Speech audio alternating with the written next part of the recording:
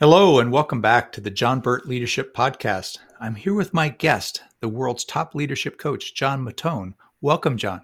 Great to be here, JB. Thank you. John, we've been talking in these last couple segments about the intelligent leader and your 12 principles, or call them tenets, around this fantastic philosophy.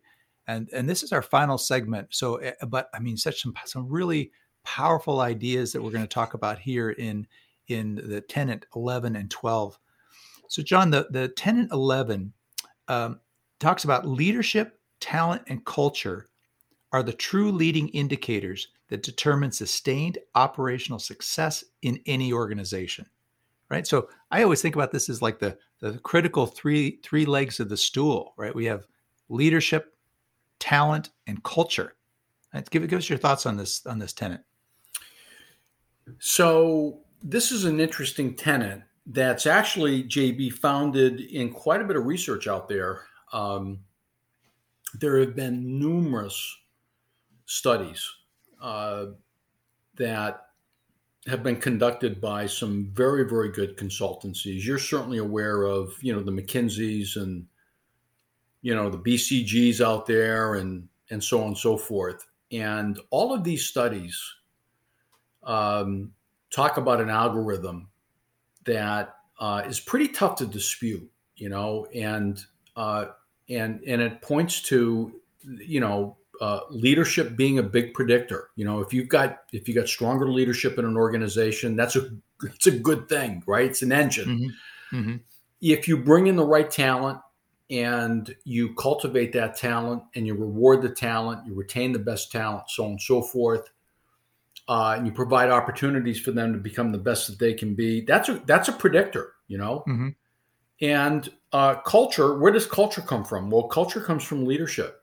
It comes from legacy, but it certainly comes from leadership, and it also comes from culture and values and vision, so on and so forth. So you put it all in a blender, and you end up with, ultimately, if you get these three things right, even with, it's very interesting. And we said this in an earlier episode. A lot of the CEOs out there got it all wrong. Honestly, they really do. They think, hey, product, service, market, and if we have the right technology, right, we're gonna hit home runs here. But if you don't have the right leaders, you don't have the right talent, and you don't have the right culture, you're not going to be able to sustain. So that's my point on that. Well, there's just been a couple of studies you mentioned recently that I'd like to point out, right? That, we have 40% of the workforce out there is out looking for another job, potentially moving to another job. So there's a big churn in the talent pool that's out there.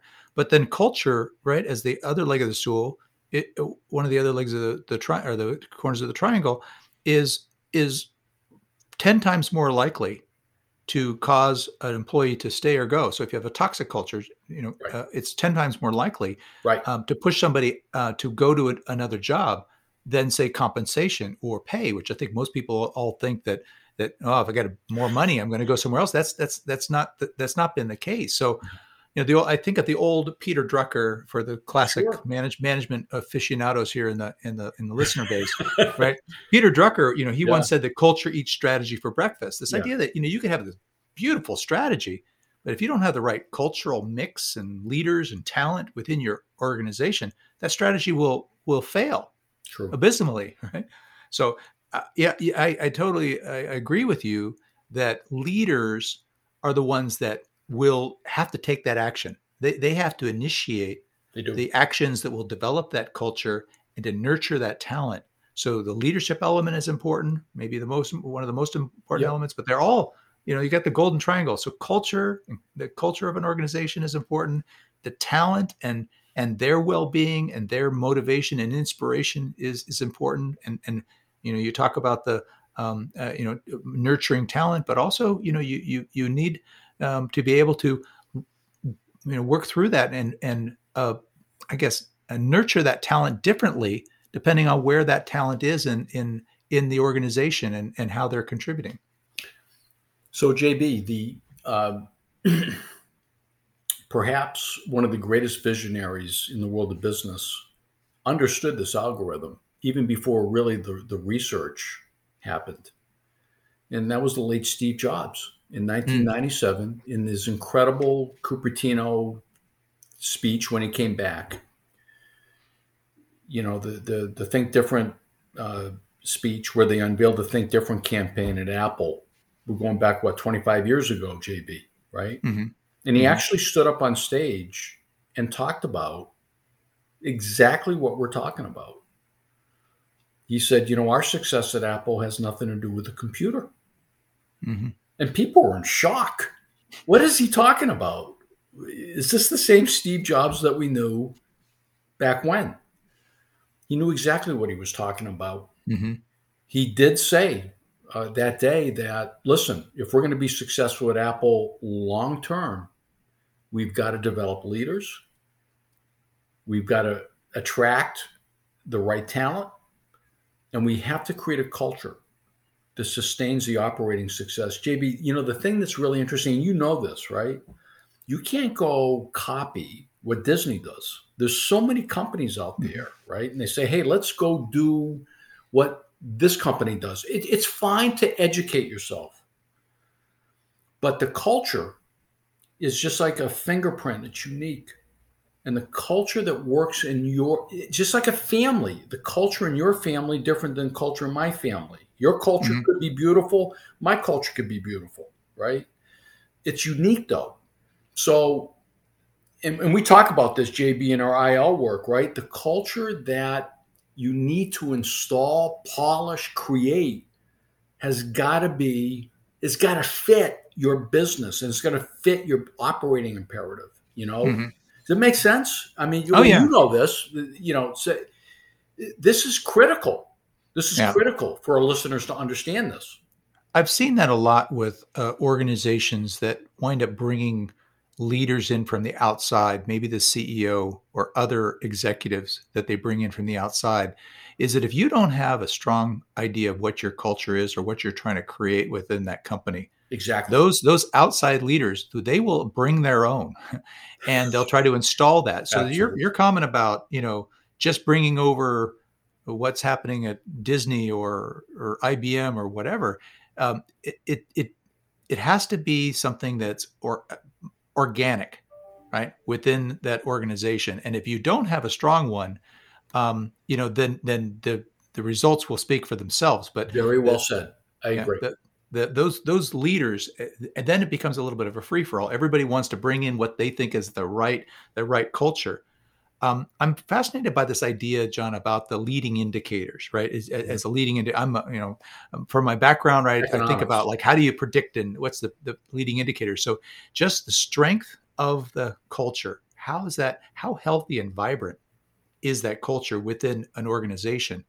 That is something that many leaders, I think, if they are aware of it, right, they probably aren't doing a whole lot about it from what I can see. And very few of them are. And then there may be others that are just maybe afraid to look, right? Go back and scratch the surface. Like what is our culture? How healthy is our culture really? Right. Well, listen, there could not be a better time right now for the listeners, JB, to ask these really important questions coming out of a pandemic, virtual world, right?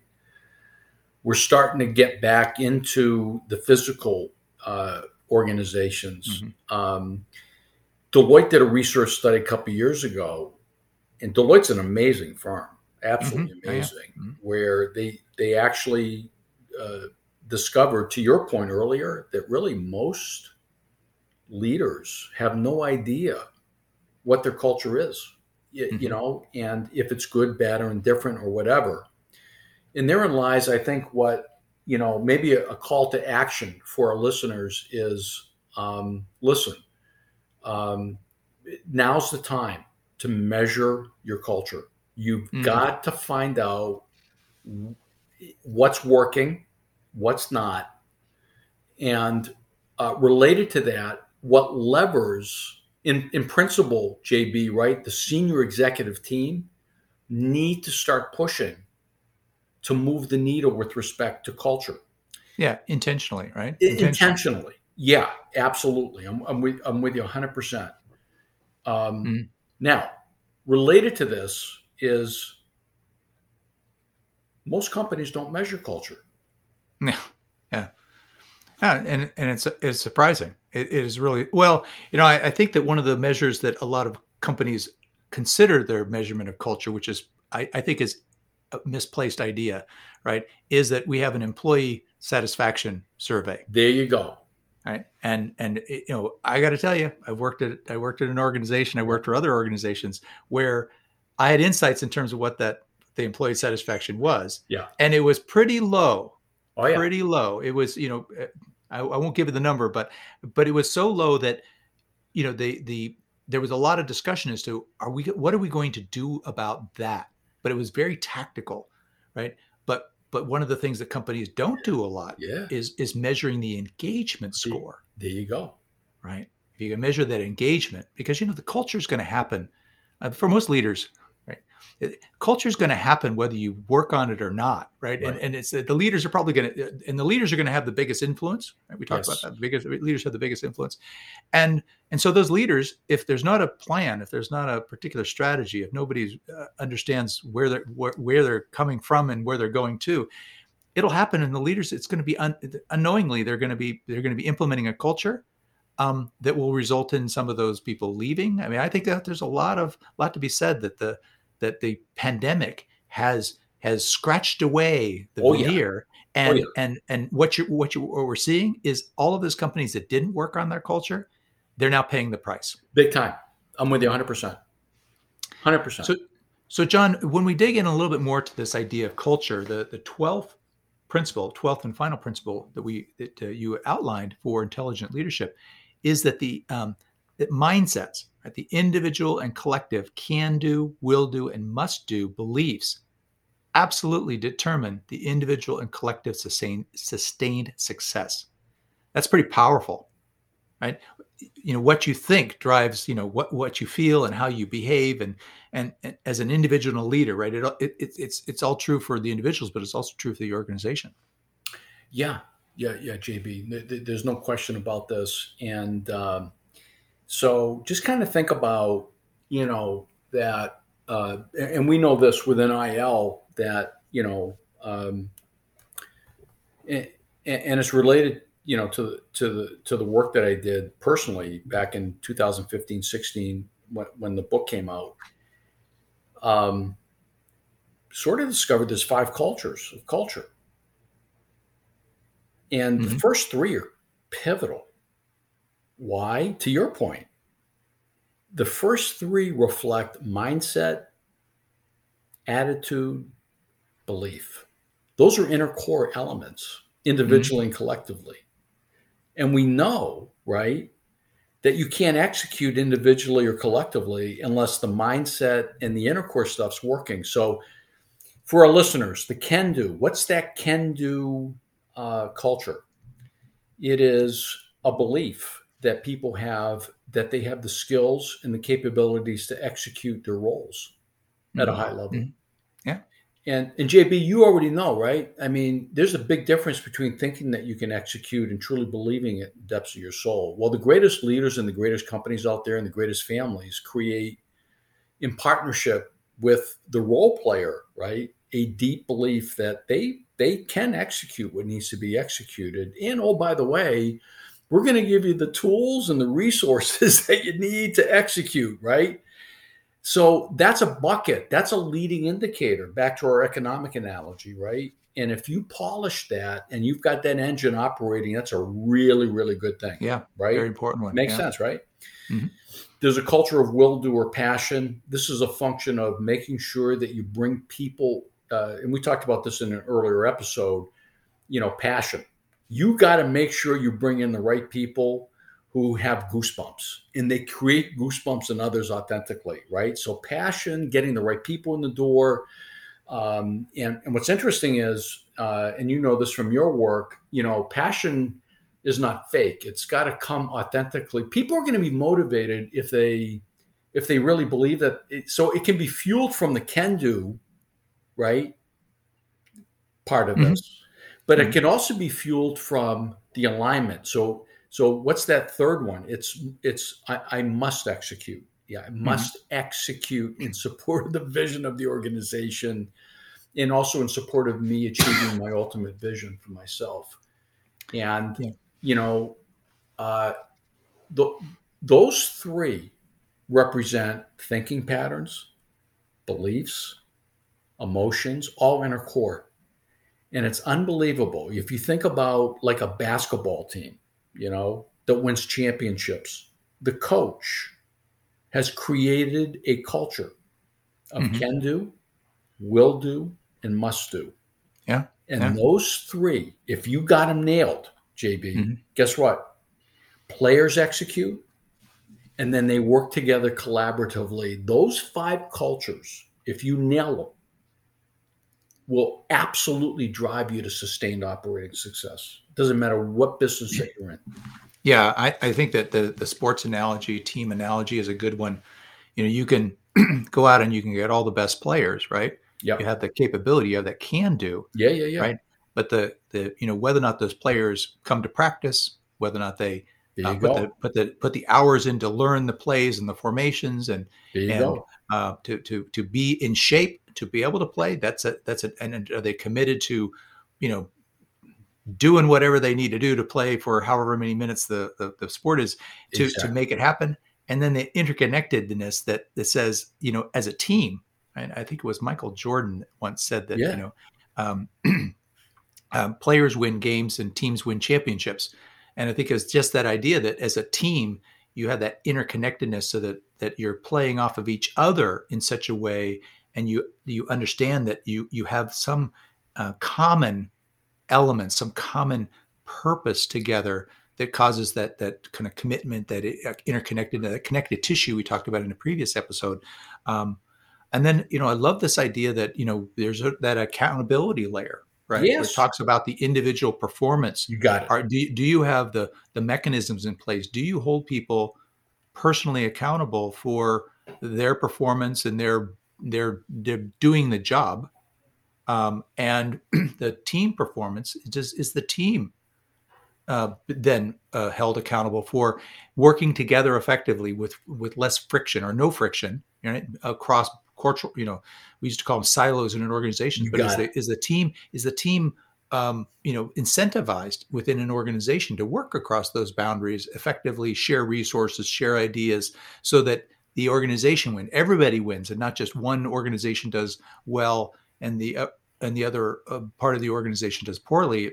Where does that leave the CEO? Right? You're trying to create this collective good. You got it, JB. And listen, this is where the work that we do with an IL gets pretty granular. Actually, when you think about the work that we do with our clients, and we provide the granularity around, hey, your can-do culture is kind of weak, your will-do culture is kind of weak, right? And your must-do culture, the alignment culture, is kind of weak. So therefore, when we look at your execution culture, the individual and the team, they're weak too. You know why they're weak? Because the can-do culture is weak, the will-do culture is weak, right? And so on and so forth. The other notion, too, is in that collaborative team culture, having a policy around diversity and inclusion is so pivotal, number one, in the ability to execute on that, JB, right? You know that, right? So, the listeners, we want them to think about, my goodness, this is multi-complex here, and really, honestly, if you're an organization, this is tough stuff to navigate by yourself, and so I guess what I'm saying is, back to vulnerability, JB. You don't have to do this stuff alone. Right. You don't. Well, I mean, having that outside perspective. I think this is really um, where the coach's responsibilities is important, right? It does bring that outside perspective, Yep. especially the type of coaching that we do, John, in Yeah. terms of bringing the experience from those years of working with cultures, working with teams, and how to deploy that. Having seen that over 40 plus organizations in my career, I know. these Fortune 100 companies, right? You know what works and you know what doesn't. You No can bring that question. perspective to an organization that may be a little bit homogenous, right? They've Exactly. been working together, Yep. and then if I mentioned before that you have people coming in from the outside that are each trying to bring their different perspectives. Well, I don't have a stake in it, right? I want to make sure the organization goes forward. So when I bring my external perspective, it's not so that I'm positioned for that next promotion. I want to make sure that the organization is lifted up. And Well said. the larger the organization, right? These silos can be powerful, right? And you Huge. have power, you have Totally big agree. egos. And we talked a little bit earlier about the duty mindset. I think if you're working on the duty mindset of the leaders, at the same time you're working on this commitment culture, right? Then I think the must do. I think that there's a lot of connected aspects of what we're talking about, uh, John. So as a Huge. coach, I think that we bring that objectivity, we bring an outside perspective, we bring the tools and some methodologies to help you suss out how healthy your culture is and where it's kind of hitting on all of those five cultures of culture. No question. Pretty powerful, pretty powerful. JB, the other thing, I know we're coming to an end here, but this notion of you know, there's an iceberg. Just we want our listeners to kind of visualize an iceberg, and at the tip of the iceberg, let's call it engagement, Mm-hmm. right? Well, lurking below the surface of the water is your culture. Mm-hmm. And what's really fascinating, and you understand this, you can actually show positive engagement scores in an organization and then immediately conclude that we're good. But lurking very, very deep are the macro issues related to can do, will do, and must do that Mm-hmm.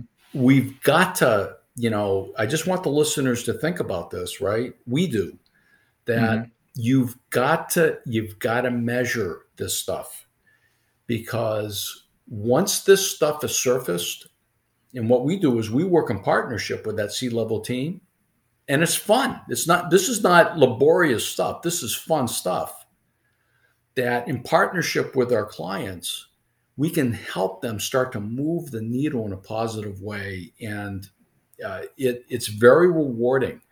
So I just wanted to share that iceberg. I always think about that iceberg because the engagement scores tend to be episodic, Mm-hmm. snapshot in time. And we really honestly got to dig a little bit deeper into some of those macro issues, which is called culture. Yeah, it only measures a very small sliver of what they really should be measuring to see if there is a healthy and vibrant culture within these companies.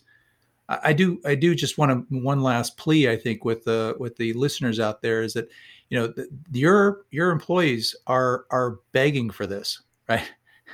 And they're going to soon vote with their but with Absolutely. their feet, right? And maybe move. And I think that we talked a little bit earlier about this great recall. I do believe that leaders have this tremendous responsibility to their organizations and their teams to take a look at this culture, to understand where they are and to map out a plan to improve the culture, not just for themselves, but for their people and for the organization, the legacy of their organizations. So John, again, this brings us to an end of our podcast series around intelligent leadership. There's so much more to talk about with intelligent leadership, but I'm so pleased and grateful for the time that we've been able to share with you, Thank you. talking to the master, the father of intelligent leadership. There's just so much more that we can be doing in the world, improving leaders, helping talent really excel and get excited and passionate about the work, and improving those cultures. I just encourage any leader that's out there to, give us a call, pick up a book, read more about intelligent leadership. You will get excited about it. You will want to bring some of this good stuff into your organizations and propel you forward. So thank you, John. Appreciate your friendship. Appreciate your collaboration on this effort. So, and to all you leaders out there, until next time. Thank you all so much. Leaders, that wraps up our final segment with John Mattone, the world's top leadership coach. We've been talking about intelligent leadership. John has created intelligent leadership, and he's defined 12 principles of intelligent leadership. And that's what this podcast, these episodes have all been about. So if you haven't listened to the previous episodes, please go back and have a listen. Every one of them has some nuggets and some really valuable and powerful ideas and thoughts about leadership and how you can grow your leadership. So this one that we just wrapped up was session 11 and 12. Principle 11 talks about leadership, talent, and culture being true indicators of your organization's operating success. And 12 about mindsets and having a can-do, will-do, and must-do belief within your organization, powering it to success. This has just been a fantastic opportunity to listen and to have a discussion with John Mattone. I'm so grateful for John and everything that he's doing around intelligent leadership. If you want to learn a little bit more about this, you can visit my website at johnburt.intelligentleadershipec.com or send me an email at jburt@intelligentleadershipec.com. I'd love to have a conversation with you. Intelligent leadership is so powerful as a philosophy and as a process, and I'd like to be able to help you and your organization to grow your leadership and improve your culture. So until next time.